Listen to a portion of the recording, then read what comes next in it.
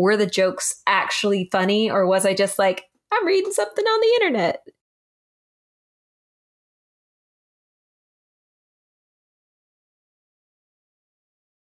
Welcome back, everybody, to Girls Talk Comics. It's your girl, Erin, Master of Mediocrity, here with another guestipode. Guesticle. Kristen, which one do you prefer, guestipode or guesticle? I'm going to go with guestipode. Okay. We'll go with that. Guestipode. Yeah, so spoiler, it's Kristen. Hi. Hi. Hello. Tell us about yourself, Kristen. So I'm Kristen Kiomall-Evans. I'm the creator of a webcomic called 12 of Magic and Muses. I just finished the trilogy this year in print, but the webcomic is still updating 6 times a week until the day before my birthday next year. So September 10th is when the last page will drop for that. So you're updating cool. 6 times a week? Yeah. So I did my webcomics backwards. I did not realize most people worked like page by page, and turns out I can't work that way. So I ended up making like a massive buffer by accident. And, legit. Yeah. So cool thing was that I got to bring out my books faster than most people expect to. But bad news is it means that I had a lot less time to like gain traction in an audience. So it's a give and take situation. That's fair. You know, as someone who loves the free content that creators like you put out on the world, I do see a lot of breaks as people get kind of burnt out and exhausted even from that page to page stuff. And they want to build that buffer. So I'm honestly curious, do you feel like not as exhausted? I would say I'm not as exhausted, but mostly because I don't have to deal with the mental pressure of having like missing a deadline. Like I don't ever have to worry about a page being on time because it's already been scheduled like 3 years in advance. So for me, the pressure comes into spending a lot of time by myself working on the next series and not knowing if this crazy bet is going to pay off in any way, or if it'll grow, or if it'll shrink, or if it'll just like fade into nothingness. So yeah, it's a little different because again, too, even with some of my peers, like everyone's working in smaller chunks, and I'm just like, here's the whole story, and now I'm just finishing it, and it's just kind of like, oh yeah, most people don't do this. Whoops. So I appreciate it because I'm not somebody who works well on a deadline. I like knowing exactly where I'm going, and I can make all the changes before it even goes live and that kind of stuff. So that's where that's where all of my advantages are. There's got to be a beauty to that, specifically like creator owned, focused, your own timeline thing where you're like, every change is live. I do what I want. I can produce as I want.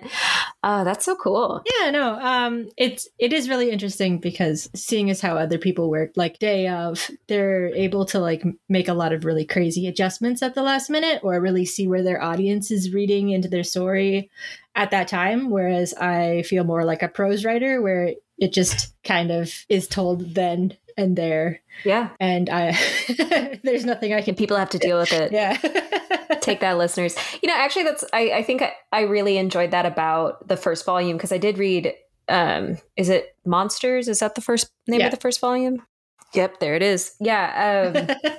I have 3 bookshelves in different places. I had to see where it was. It felt a little bit more congruent than other webcomics I've read, because maybe it's because of that lack of last minute shifts that can happen from people reacting to their fan base right away. Like it flowed really well and it had an arc.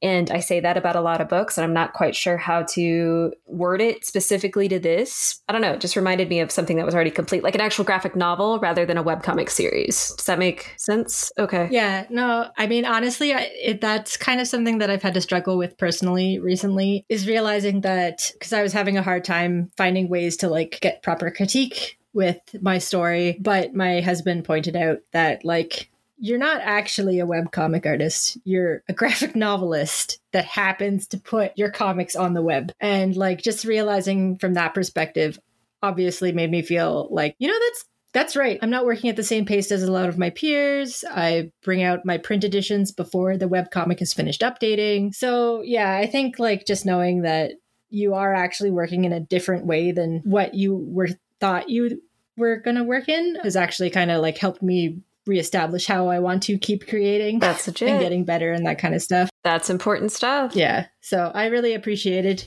him and his support. Well, good for him. Round of applause for supportive spouses. Yeah, so I just really want to shoot the shit about webcomics with you. And this is a show you can cuss on if you would like to. That's good. I have a very dirty mouth. Yes. We're very casual. If people have their children listen, that's on them. Perfect. Yeah. No one has yet to complain to us about our language. Thank you. When we were talking about graphic novels versus series, it did make me think about all the different stuff I've read. I've read a lot of webtoons kind of stuff, questionable content. There was this one Mega Man webcomic that was all like the 8-bit pixels. Sprite comics? Which one? Sprite comic? So, yeah. There's actually a whole genre of those kind of comics, and they're specifically called sprite comics. Oh, legit. Which is where they just take sprite, like game sprites, and then reuse them to make their own comic. Okay, I love that. Yeah, it was a really hilarious sprite comic that it had nothing really to do with the Mega Man universe, but, just used the Mega Man sprites in some of the context. Anyway, it was hilarious. But they do differ, since we were just talking about the graphic novel versus webcomic, they do differ from like Rice Boy. Did you ever read Rice Boy? I have not read Rice Boy, at least in its entirety, but I do kind of get that idea that the storytelling of a graphic novel is different from a webcomic. And even then, like, webcomics can vary in their styles of storytelling. Like, you have one extreme, which is like Homestuck, which is legitimately a web comic. You can't really enjoy it as what it is without having access to the internet and playing all the Flash games and that kind of stuff. And then you have like what I do, which is just comic pages that happen to be on the web. And then of course there's all the different methods of storytelling that way. And even you said that you read webtoons, and if you've ever read Sweet Home, it's a horror manga. I find that even breaches the term of webcomic because it's going panel by panel, and the panels are so minute in how they change that it's almost more like an animation if you're scrolling fast enough. So like you're not actually getting an animation because it's separate panels, but the act of scrolling it on your phone makes it feel like an animation in your brain. Oh, legit. So it'll be something like inching away or a door closing or something very minute. To me, that just feels like a lot of extra work. But I will say that it's very effective, especially considering it is a horror comic. Yes. So, you'll be scrolling along, getting these cute little like animation styles, and then all of a sudden there's just like monster face. Right. Like, so it's like the Juni Ito page turn. Except reveals, except with a vertical scroll format, which is very interesting. That is a good point, though, about how that subtle change really drives the effect of a horror book.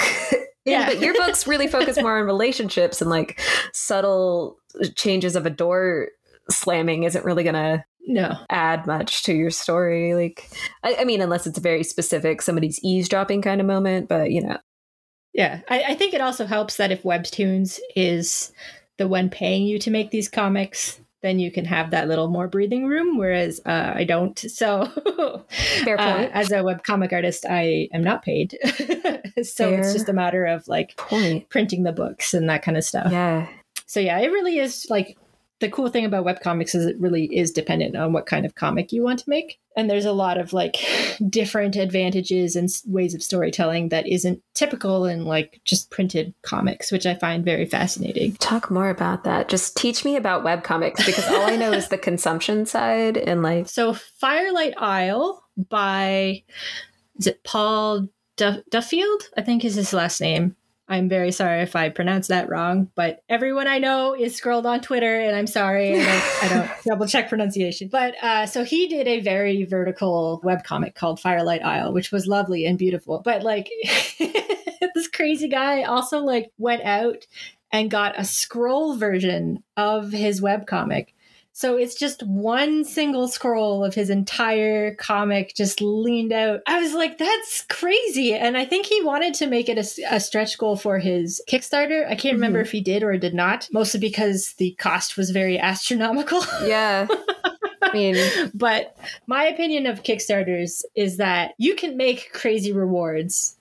And if you're lucky, you'll find that one crazy person that will just pitch for it. So yeah, there's no skin off your back, luckily. Honestly, the idea of a scroll comic just makes me think of the Color of the Sky post from Tumblr from years ago, where it just kind of scrolled on forever and ever. But that would be such, like, you want to talk about traditional reading, right? On a scroll, and you're like winding it up and down. Like, I'm just like, this is wild. Like, it's always one of those cool things that I would never have thought of to even think of doing with my comic, and just to see somebody else like just go that extra mile and get it done physically and not as like an idea was so cool. So that is so neat. I mean, webcomics, it's like a renaissance for webcomics, I feel. So many of them are getting physical prints, either from publishers or on their own. And then with the whole webtoons being converted into anime, Netflix series, like all kinds of different shows, it's really exciting. At the same time,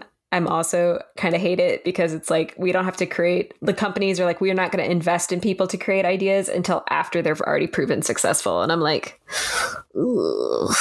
Yeah, I mean, if I'm honest, I think that's always been how publishing has worked. Really? Yeah. Okay. And I could be very wrong because I'm probably as close to the actual knowledge of traditional publishing as Pluto is to the sun. But good analogy. Just from my peripheral views and talking with people who are actually publishers, they are not the golden gates that we like to attribute to them. And a lot of them are gold plated. So it's more about like showing off the prestige and not actually realizing how it all works underneath. But like, you know, talking with writers, it's very common to not have a manuscript be picked up for 10 years. So a writer will actually have an entirely finished book that just doesn't get picked up for 10 years.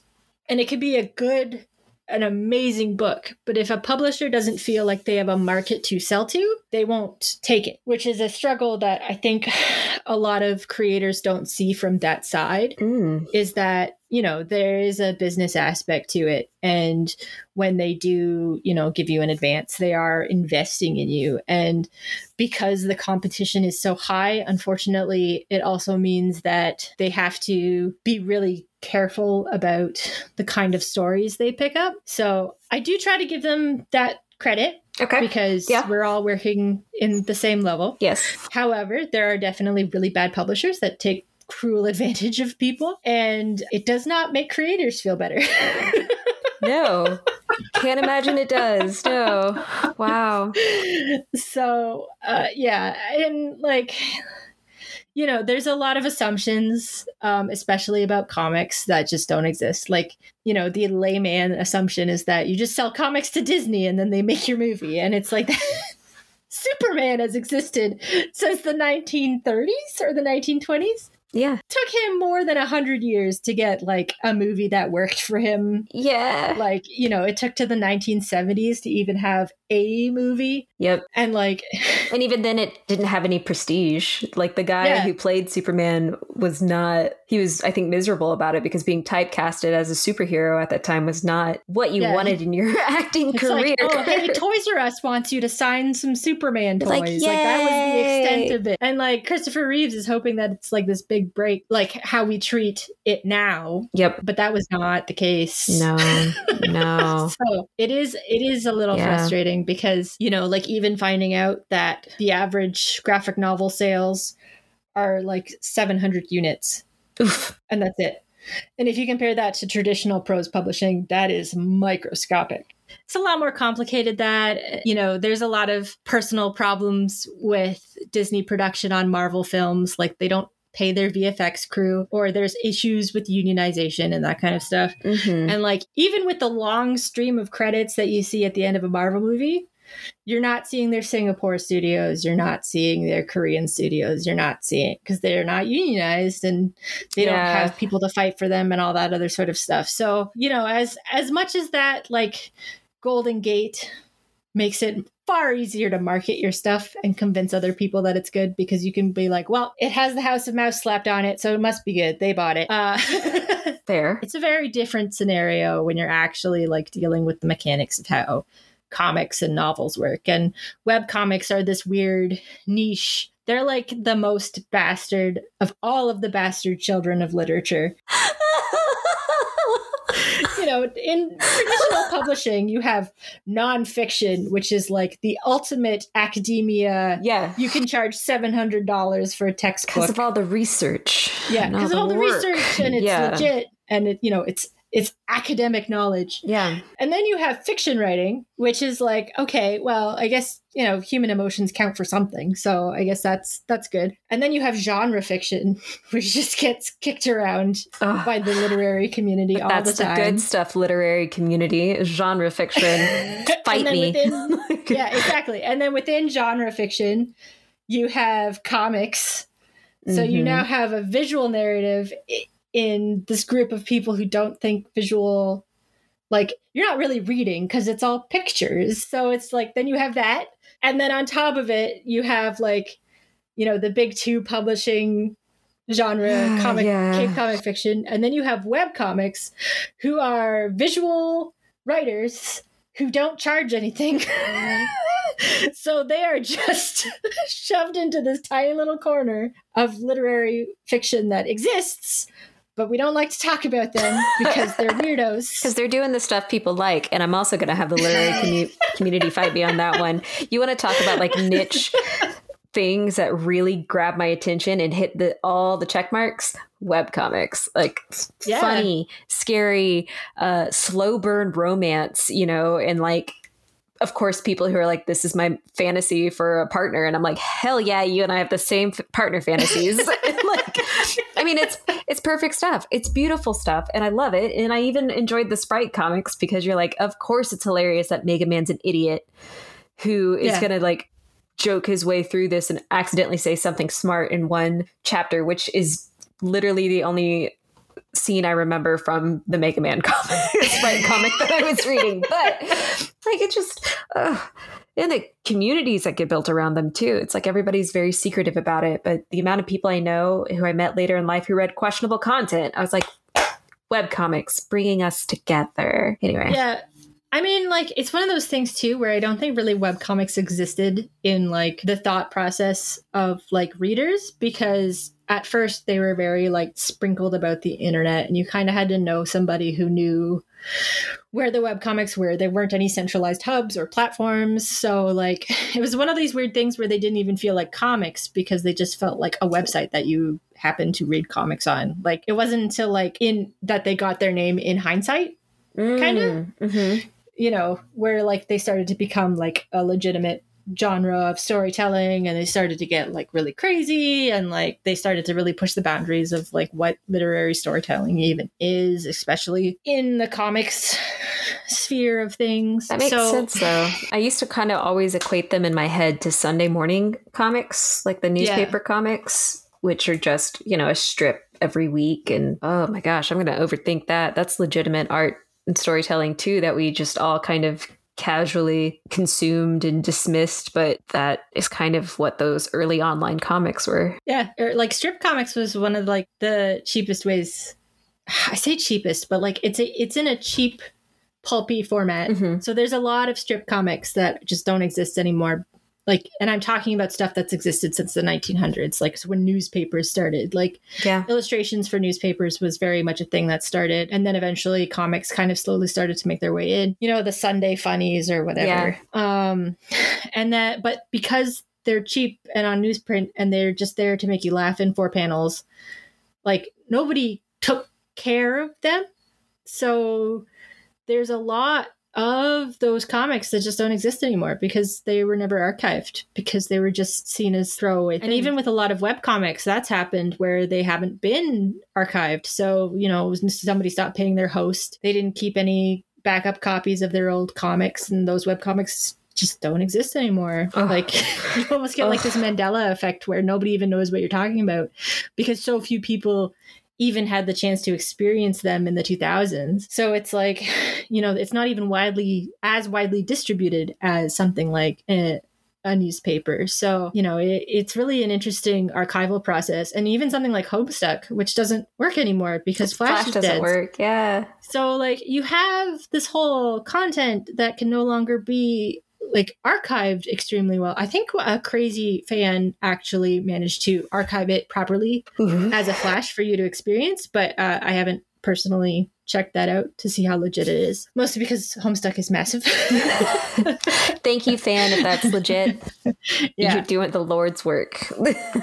Yeah, but like there have been people like because I'm in a Spider Force collective, so somebody will bring up like, oh, has anybody remember this webcomic? I can't tell if it was a fever dream or if it actually existed, but I remember this thing existing. And then like people will like try and piece together dead links on the Wayback Machine and be like, I think this is what you're talking about. So it existed, but I can't tell who the creator is because they've changed their handle 6 times and it's been like a decade and like they just don't exist anymore. And of course, like especially in those early comics, like they might not even have like a comment feature or have any social media. So like they could have like put out like 500 pages and not known anybody was actually reading it unless they were like specifically adding metrics to their website. And then to find out that you affected all of these people like 2 decades later without even like... We got to go find the MySpace, the Live Journal, the Zanga to like sometimes find those folks. See, like I didn't hear about Zanga until I was listening to the And That's Why We Drink podcast, which is like a paranormal... true crime podcast, and they brought up Zynga. I never heard of Zynga. Oh my gosh. Like I didn't even get a MySpace page. So like this is all like new information to me. I was one of those edgy kids with the Zanga because Zanga, or at least my group that used Zanga, it was very much like, oh my God, here's an emo song lyric as we pine over a crush who'll never look our way. That's how I used it. It totally had the X's in the username. So... that's who I am as an adult. That's legit. That's legit. This is who I am. Now I'm going to start looking for the comics that I used to read that are probably totally dead and not archived, right? Because I want to find this Mega Man Sprite comic. I want to look back and read it again and see if I could even get the jokes. Were the jokes actually funny? Or was I just like, I'm reading something on the internet? And just giggling. And you're like, wow, this was really something 14-year-old me liked. And I have no idea why.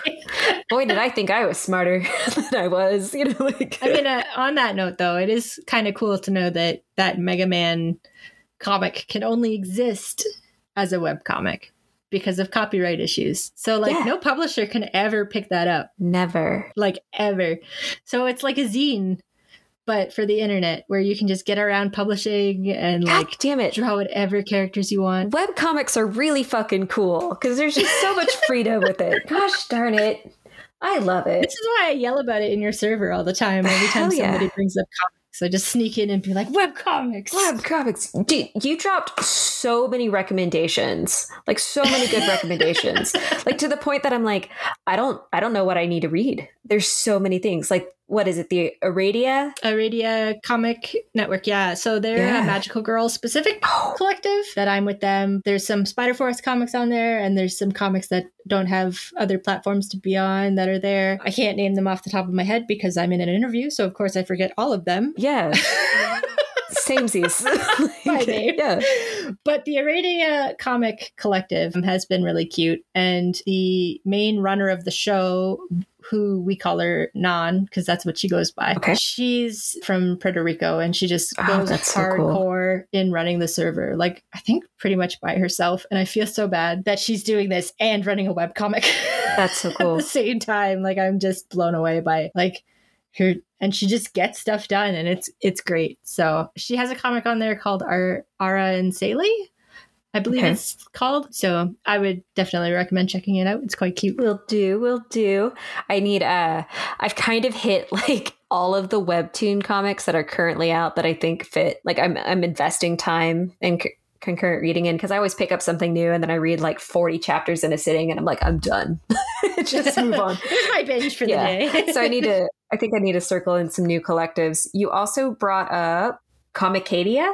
Comicadia is the one I'm least familiar with. Okay. But a group of people who were originally with Spider Forest decided to break off and make their own comic collective. So they were running theirs. There's some comics that used to be with us that are now over there. I'm not too familiar with how they run things. I think I was in their server for a bit, but I ended up leaving because I have so many servers I'm in that I just don't participate in.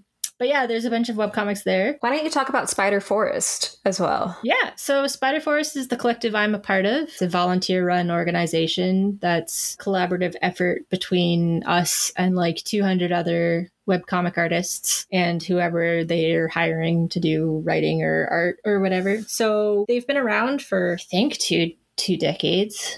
I might be wrong. I'm not entirely sure.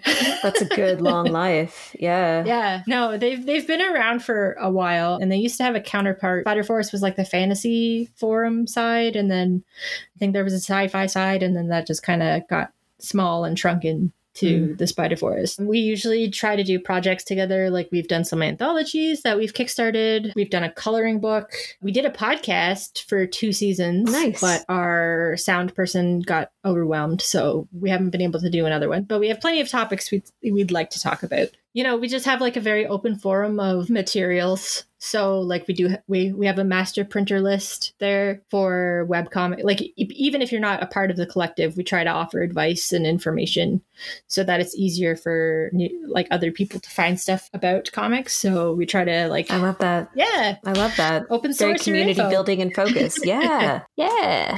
I mean, like, let's face it, none of us are making money at this. So the least you can do is make it a little easier to find. Yeah, there are definitely people who focus and I think want that profit. And of course, if they're going to give instruction, they want to get paid for it. But it's a creative thing. Like, I'm trying to think about that kind of open sourcing information when it comes to professional careers in the sense of like social work as well. Yeah. And I hate the idea of delineating between the two. I fear when social work information is just out there without any professional training, it gets dangerous because then it starts getting into the pop psych stuff where it's not always right. Yeah.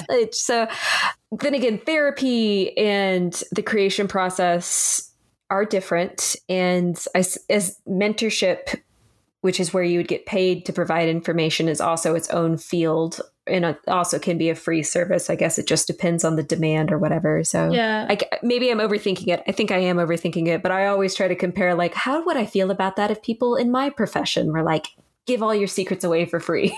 So yeah, like, I mean, I will say that like taking care of somebody's mental state is much different than running around and making comics for yourself. Thank you. Even if it does have therapeutic value for the creator, at least, and the reader. But I will. Yeah. I am just going to say that, like, I think what I mean is, like, we have a lot of generic information. Okay. So, you know, like, most of it, I would classify it as logistical. So, like, you know, where's a good place to find your printer? That's dependent on where you're located in the States or in Canada or abroad. What are the tips of crowdfunding and kickstarting? And most people will try to give information to the best of their knowledge. But, like, I personally hired someone to help me run my first Kickstarter because I just wanted somebody to be like, hey, you should do this, or hey, this needs to come. And I wanted to make sure that that person's time, I wasn't constantly like in their DMs being like, I don't know what to do and everything's on fire. Right. That's but fair. It was, yeah. Much more relaxed process than I was expecting. I mean, obviously the funding was not. Yes. The process of running the campaign with somebody next to you and knowing that you could kind of bother them when you needed to because you were trying to like pay them for their time was quite helpful. I've done a lot of handles on like running Kickstarters and stuff like that, but it really is, it's different when you can have somebody that can sit down with you personally, go through your personal project and make adjustments to your personal thing. And so like you can always get the generic brand, but if you want like specified proper instruction, then you can get somebody's time that way. And usually most people are willing to help if you've got some cash. So it really is dependent on the creators, like time and how much energy they have and what you expect from them to do for your campaign. It's a really good point. And I didn't mean to like completely derail from free content to should we get paid? Because everybody should get some compensation for their work, not necessarily pay, because that depends on how much you buy into capitalism, and dreams could come true one day. Or when it's really different when you're all poor. So yeah, there's also that. A nice round of applause or a pat on the back of like, or that beautiful thumbs up like button just that exists in some forums. But I mean, if it helps, I have seen both paid and free information about Kickstarters that are totally wrong. So, I mean, you really gotta know who you're getting advice from. That's fair. That's fair. Mostly because sometimes you'll read something about how to run a Kickstarter and it really just feels like the grossest vacuum cleaner salesman tactics. Ooh. And you're just like, if I do this, all of my friends will never talk to me ever again. Do you have friends? Like, how did you run your Kickstarter campaign like this? Or do you just, are you okay with just guilting your family members? Because do not run your Kickstarter like an MLM. Like, please don't. Jesus. No, to be honestly, podcasting advice is like that too, where they're just like, these are all the things you need to do. And of course, it's the same article on every website, right? It's always the same advice. And it usually just involves use the people you know. And I'll be honest, when making this podcast, I'm like, I don't want anybody I'm like hella close with in person to listen. And some of them do. And I love the ones who do, who enjoy it, who have given me feedback. That's amazing. But I have so much fear of looking at one of my friends in the eye and then being like, what the fuck did you just say on your phone? I'm like, I don't even know. Which episode? So most of that advice about like use your friends and your connections and, really kind of twist arms and stuff, I just ignore it because I'm like, I am great with digital criticism. If somebody sent me an anonymous email, I'm like, awesome. I'm not looking you in the face. But if it was my friend who was like, that fucking sucked, or you said the wrong thing, I'd be like, I can't do that. But there's also a bit of that, like, why am I friends with these people? Am I friends with people for them to like constantly be supporting me in my project? They're not even doing their own projects. Or if they are, they're not projects I can support. Yeah. Like starting small businesses for specific skill sets that I don't need, or if it's personal professional goals that I'm not in any way affiliated with. I have a friend who works in a museum. I don't know shit about museums. She's wanting to grow her career. I can't help her. Why am I going to ask her to listen to my podcast? There's no fairness here. So I get that. It's like, I'm gonna just ignore that advice. No, and I definitely stuck in that position too, because I'm just like, I want people to read my comic, but the last thing I want is to guilt people into reading my comic. Yeah.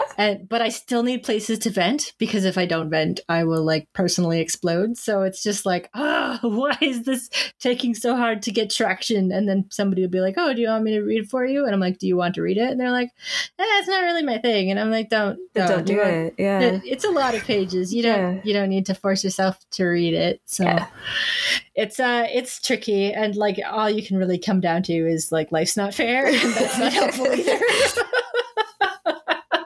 Yeah, and with podcasting, since there's such an obsession with downloads, there are some times that I might just go to people and be like, can you just download it? Immediately delete it from your queued up podcast list. But if you could just hit it, just give me the rush of a download. I just want an engagement number. That's it. Yeah. Those are nice feelings. So I don't know if you track metrics for yours, but that's got to be one of those things where you're like, can you just click on the website? Just click. So I try to avoid metrics like the plague, and mostly because the way metrics are designed do not in any way, shape, or form properly explain the popularity of a webcomic. That's fair. Because I think about how I read webcomics, and I will find a webcomic I like. I will binge through it. I will stop reading it because I hit the end, and then I won't look at that comic again for a year. It might be like the most touching, greatest comic I've ever read that just blew me out of the water. But it still only happened in that hour of reading. And I will scream about where to find this webcomic on like my social media, I will retweet the link to a bunch of people, but I have no control if they go and see it. And at the end of the day, I'm not going to go back and read it update to update. You know, I will wait until last year or the next year and be like, oh yeah, I was really into this webcomic. Let's go back and read it again. Yeah. When you kind of put things in perspective that way, it's like, this is why I don't have people reading my webcomic. This is like daily. This is why I don't have people commenting all the time or likes. But Tapas and Webtoons do not treat you like that. They just show you a bunch of metrics. You'll either see 0 or you'll see a bunch. And it's just like, okay.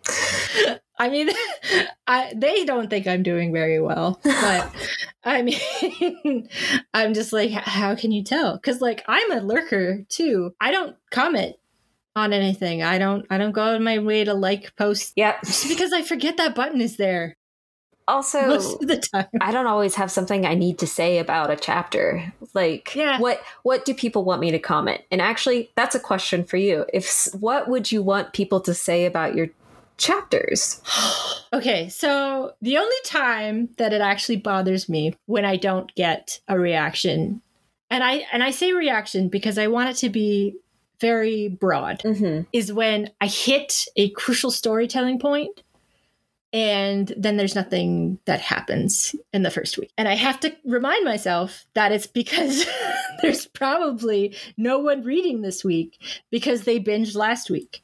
And I'll have to wait, you know, a couple, little bit, yeah. Maybe even months before somebody even is like, oh no. And like, just a small comment in the... yeah. But are they really going to type, oh no, when they waited 3 months to pick me up again and already have like an extra 100 pages because I update 6 times a week? So they'll just keep reading. So why would they comment? Find out what happens anyways. Yeah. So like, why would they comment? You know, and like, I've also had this thing too, where I came out with this YA webcomic and was like, haha, webcomic for teenagers and up. Forgetting the fact that teenagers do not have access to friggin' credit cards. So, like, they can't buy this book. So even if I'm trying to lean on sales as opposed to interaction, my main audience can't buy the book unless their parents buy them for them. Oh. So, like, when you start applying logic to your own situation, you realize the absurdity of a lot of demands of these platforms are. And it's just like, no. Now this makes sense. This makes sense now. Yeah. It doesn't make me feel better, but yeah. I could relate because of the podcast. And I mean, we get pretty regular weekly downloads, and that's pretty much the only thing I pay attention to. I'm just like, yeah. We have the same 35 people listening week to week. I'm like, fuck yeah, thanks you guys. But any of the other metrics, I'm like, I don't know what this means. Like, why does it matter that we have most listened episodes? I suppose some of it, since I tag the people that we're talking about, I can tell like, oh, do people actually give a shit about this particular creator? Am I seeing that in my overall downloads for that episode? The answer is usually no. But it's still just, the metrics are like, what is this? I look at the numbers and I'm like, there are numbers. I don't know what they mean. Like, they're not telling me like, anything. unless you actually stop to think about it. Like, I never download a podcast because I just listen to them in the browser. Yeah. So it's like, how many podcasts that I absolutely love and think I'm supporting have no idea I exist because I don't attribute to a metric that they can see. Yeah. And like, that's the frustrating part, is that once you start applying logic to how these metrics work, you're like, wow, these are useless. Yeah. Absolutely useless. Yeah. Yeah. You could have a comic page that some rando with an agenda sees and just sends a hate mob after you. And as far as the metrics are concerned, that was the best page you ever made because hundreds of people saw this page out of every other page. but it's just because some guy on the internet saw you and wanted to pick a fight. And yeah, sure, you're that's not sustainable. Metrics. Yeah. Like that, I don't want to go through that level of abuse. No, for these metrics to be happy. So it is. Once you start realizing like that's kind of thing, that's what has made me kind of cope with how this whole situation works. And I also have the added effect where I have had people tell me that now that they have the books in print, they don't read the webcomic anymore. So, which makes sense, because why would you have to read it daily when you've already binge read the whole thing to the end? So it's just like one of these situations where it's just like, how much am I shooting myself in the foot or making this thing work? Like, it is really very hard to estimate how well you're doing. Yeah. I will say, after reading the first book, I will probably check out your webcomic more. I have terrifying amount of piles of things I haven't read. But, yes, I have seen those. Yes, you have. But I have read that first volume and I loved it and I do want to continue the story. However, buying the book for me was like a $50 endeavor. You know. They're expensive. Yes, which worth it because it's a great amount of content. So definitely that page to dollar ratio is fucking primo. Thank you. Yeah. However, with everything else that I'm buying, might not be sustainable. And since you've given a free option, I might take advantage of that. And when I do read that, I will make sure every time I read a page, I'll leave a comment with my emotional reaction to it. So, yes. It might just be an emoji, but I mean, it's not like you need me to do a thorough analysis of every page. I could just be like smiley face, frowny face, thumbs up, thumbs down, fire. And I mean, some people get anxious about writing comments too. So like, they're never I've met a lot of folks with anxiety about talking to creators because they just don't know what's appropriate. There's no rules of introduction. And some people are more, I use the word sensitive, but I don't really mean like sensitive, but some people have different triggers than others when it comes to comments. Correct. And that kind of thing. Yeah. So, I totally understand where people are coming from on both sides as a creator, listening to comments and having to mod their comment stuff. And then as readers who just want to get excited and blurt whatever they want. Yeah. Webtoon readers tend to be the most blatant about what they say.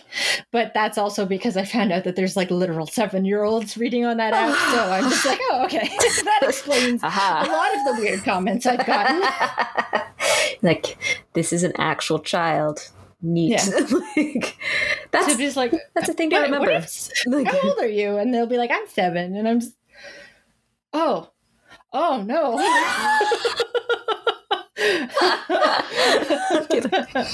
So yeah, it's an interesting endeavor, but so like the comment things and the reading everyday thing, it really is just good to have it there. Like, I like having a free option for people because the books are expensive, and most of that is simply because I'm an independent publisher. And if I want to not completely cut my own arms and legs off trying to sell these things, unfortunately I chose to sell them at something that actually pays for the books, which is like $40. Yeah. Like, at first I was totally shocked, but I did process through all that of like, I wanted to support you in your book and read this, and giving free content is amazing. This isn't the only time I've read something for free. I mean, something from Viz has their app where you can read current chapters for free. I think Shonen Jump does too now. Yeah, I've been involved with that and reading that for a long time, but now I'm going back and rereading whatever I read through them and paying for the copies because they gave me the free. I loved it. I'm going to now go back and support it financially. And that's how I feel about your stuff too. Is like, I'll go through and finish it. And when I can afford and it gets to my queue of this is now what I'll buy, I'll probably buy the physical copy. So that way I can just read those again and kind of instead of staring at a screen. So I will say though, it is frustrating because I know from like a book buying perspective, they are expensive books because I personally don't spend like $50 on a book. Yeah. There is like actual logistics to it. Oh, I bet. Yeah. That's what makes it frustrating, because the more books you sell, the cheaper they are. I spent money on a 200 print run, and that ended up making the books $40 each so that I could take something home to pay for other books. But if I had been able to get 500 copies, I would have been able to drop the price to like $30 just in that first Kickstarter, but I didn't. So because I didn't, they had to be more expensive, which made them harder and more out of reach from people. But if I had been able to do the 500 books, that $10 can make a difference. And that's the kind of sucky part. Yeah. To make myself feel better, I usually try to browse chapters and see how expensive other books are. So my favorite thing to do is to take like the big omnibus of Akira down.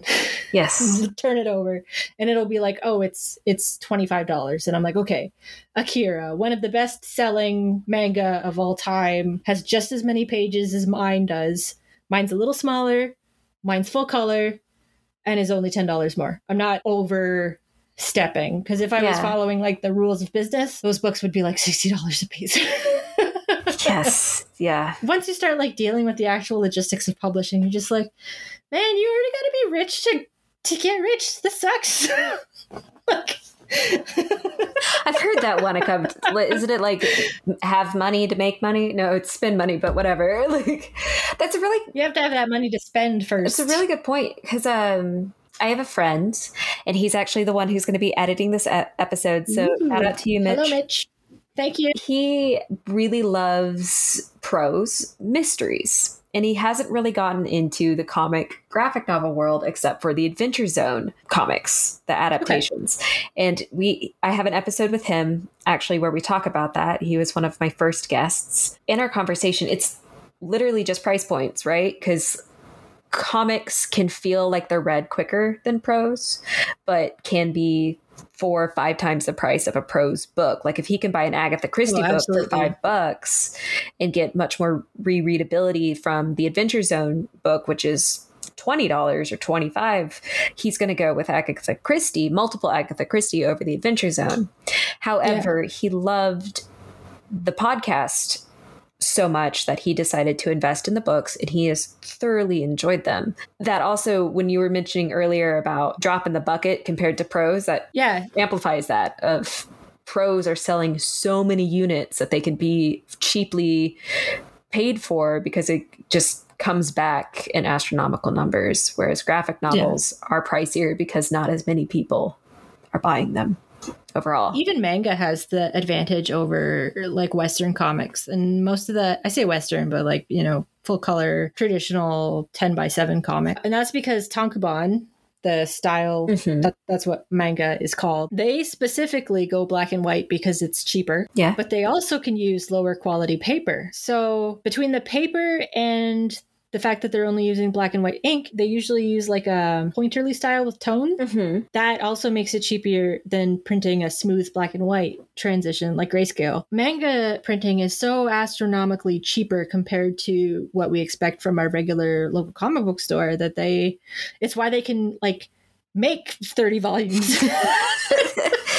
At $10 each. They're only like $10-15 each. Yeah. That's a new expectation of what people can buy. And like, because you're a kid and you're like, do I want this YA novel or do I want this 200-page Shonen Jump manga? And it's like, well, the manga's only like $2 more.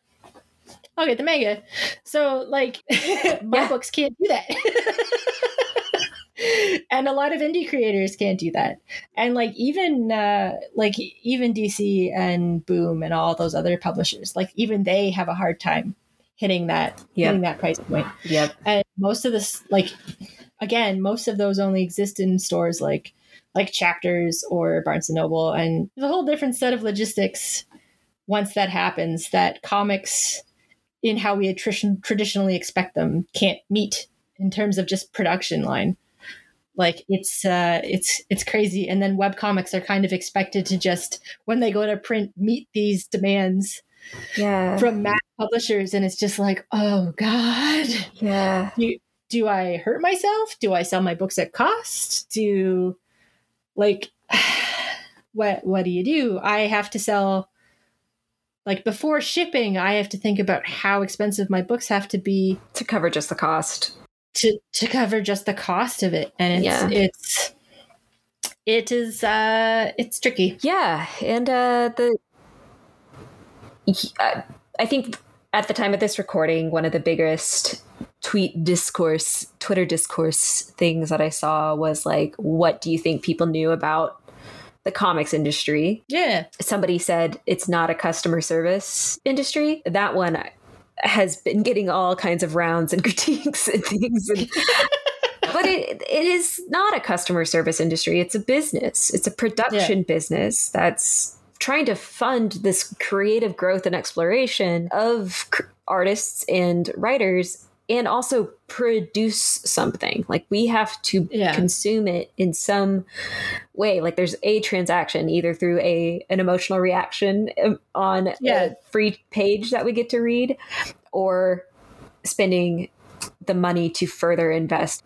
And that's why whenever somebody is printing something that is for free online, I'll go back and buy it when I can. Like Laura Olympus, I think, is about to get a volume 1, and I'm like, fuck yeah, let's get that, because support them. And then Space Boy is a webcomic that also is going to have a printing, and I'm like, fuck yeah, let's do that. Let's go. Let's buy these things that I've already consumed and loved and spent time on, and now I can further pay into it in some tangible way that's not a click on a link. Well, and like that's the weird thing too, is people are like, oh, webcomics are so weird, and I'm like, because they're allowed to be weird. And the thing about webcomics is, by doing it the reverse way, you don't pay to read it until it comes out in print in Kickstarter later.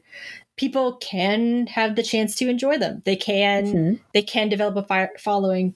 You can take that marketing information to a publisher and be like, look, this just sold 10,000 units. Like, obviously, this is something that people want, and any publisher worth their salt will be looking at webcomics to be like, okay, so there's an industry here. I mean, Check Please was one of the most financially successful webcomics in all of Kickstarter history, and like, it's about gay hockey, which I would never have guessed.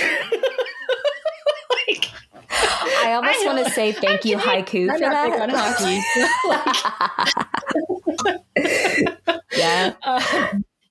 How many publishers would have guessed that gay hockey would have been the thing that went big? And obviously, it's not just gay hockey; it's the way it's made and the production team, that kind of stuff.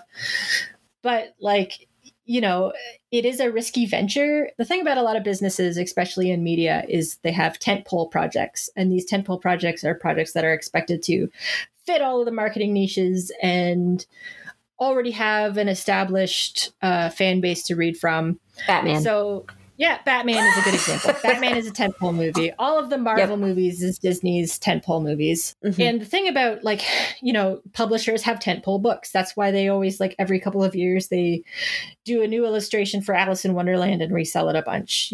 They take these public domain copies and then just, rebrand them, resell them, remarket them, ship a whole bunch of new editions to a schools or whatever, because they are tentpole books. They are books that people will always continue to buy because of their sheer legacy behind them. And those books will support riskier ventures. And then that way, if they don't make enough money, you know that your tentpole books will keep that up. Comics don't really have those because, first of all, graphic novels, just as a thing, they can't produce the same amount of books as literary books. So you have a smaller amount, but you have to invest more money and time in them because you usually need a whole team or a really long time to make comics. So they don't get to be tentpole projects, really. And so because comics don't have a lot of tentpole money, it makes it even harder to be risky and try ventures into smaller niche projects, unless you have something like Check Please that comes out of nowhere and is like, you can support this. And I do think that it's changing a little bit too when it comes to tentpoles. Like the tentpoles are being built now because I see Sandman is always reprinted, Bone keeps getting reprinted, Watchmen, Dogman might become one of the new whatever that YA book that keeps selling out. But that was all from Captain Underpants. So Captain Underpants was the tentpole for that. So Akira, I think, is one. We mentioned that. So that's going to be, those are the big ones that I think people are always going to kind of lean on. Again, what else is one? Berserk keeps getting different. Feel like that keeps getting different printings. Teenage Mutant Ninja Turtles is a tentpole. Yep. I think The Walking Dead became a tentpole as well. I think so too. Saga became a tentpole, or it should be considered. I think so. It might not be as so high because it hasn't sold its IP yet. That's fair. So unfortunately, I hate to do this, but like one of those things, again, to be a tentpole thing is to like know whether or not you can branch out from just being a comic in terms of like business and franchise and all that other kind of stuff. That's fair. The only reason the Adventure Zone got a comic was because it was already based on a really popular podcast. Yeah. Based on another podcast from the McElroys. So, I mean, like, they already had a huge industry that was booming. But if you just came with the Adventure Zone by itself to a publisher, like, nobody... They would be like, no. Nobody would have picked it up. Not at all. Not at all.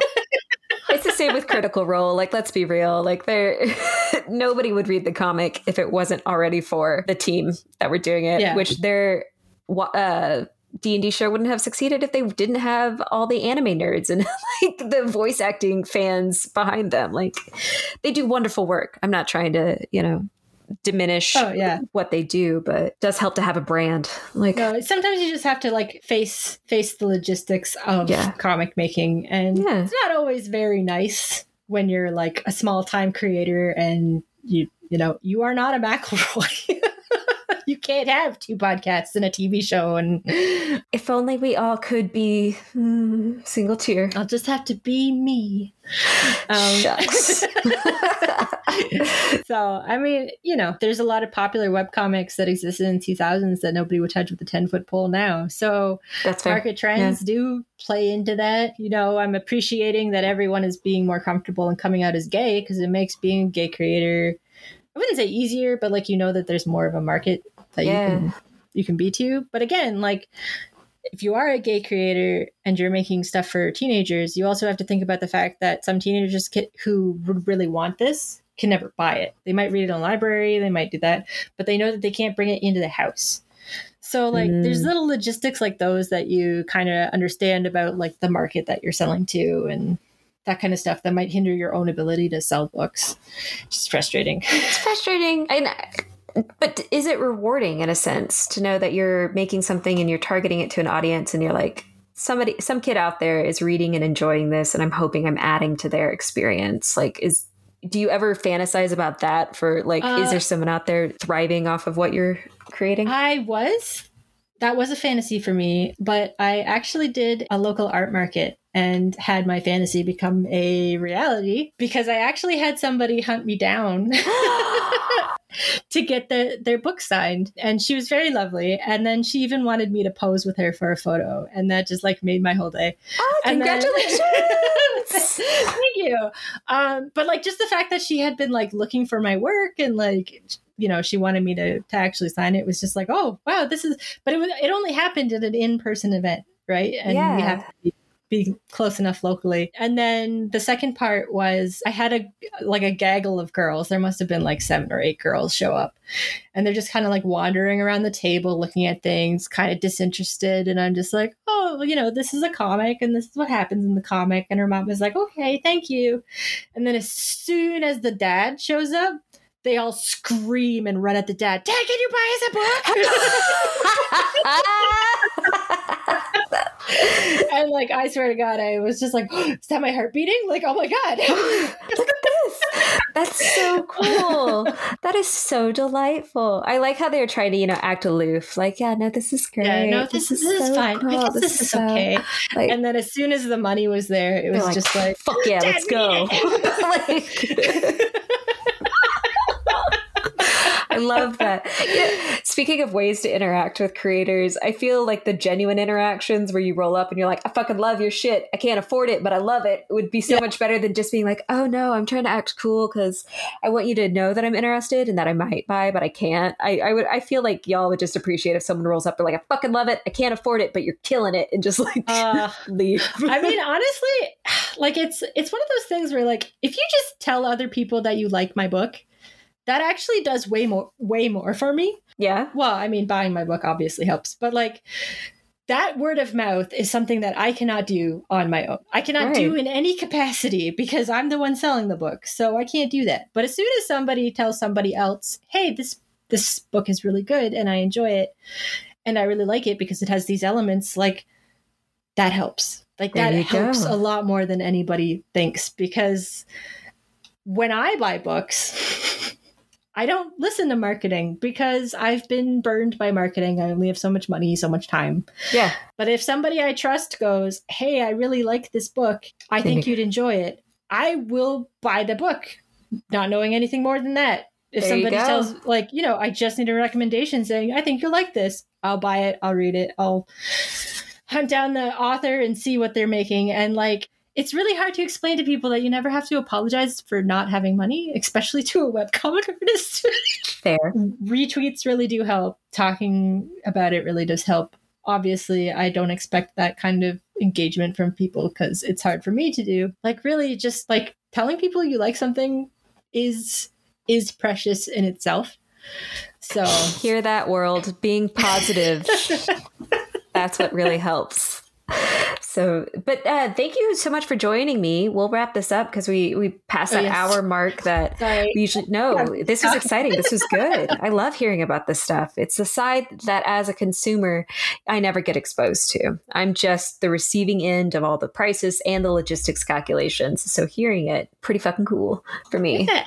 Well, thank you so much for the invite. I really appreciate it. Okay. So, Kristen was awesome, and I'm really glad she got to join us. The server she was talking about is the Discord server for Girls Talk Comics called Girls Talk Comics and Community. If you want to check it out, it's part of our link tree that will be connected with this episode. Pretty fucking cool shit. We talk about the book club. I get listener feedback there. I don't know. You can also find us on Twitter, Facebook, all of your favorite podcast listening websites. Jess has the spiel. I don't. Anyway, thank you for joining me. Thank you for joining Kristen as well.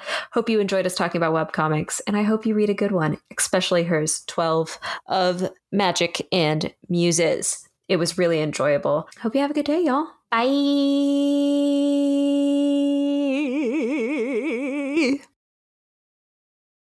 Captain Underpants is a tent pole. Yeah,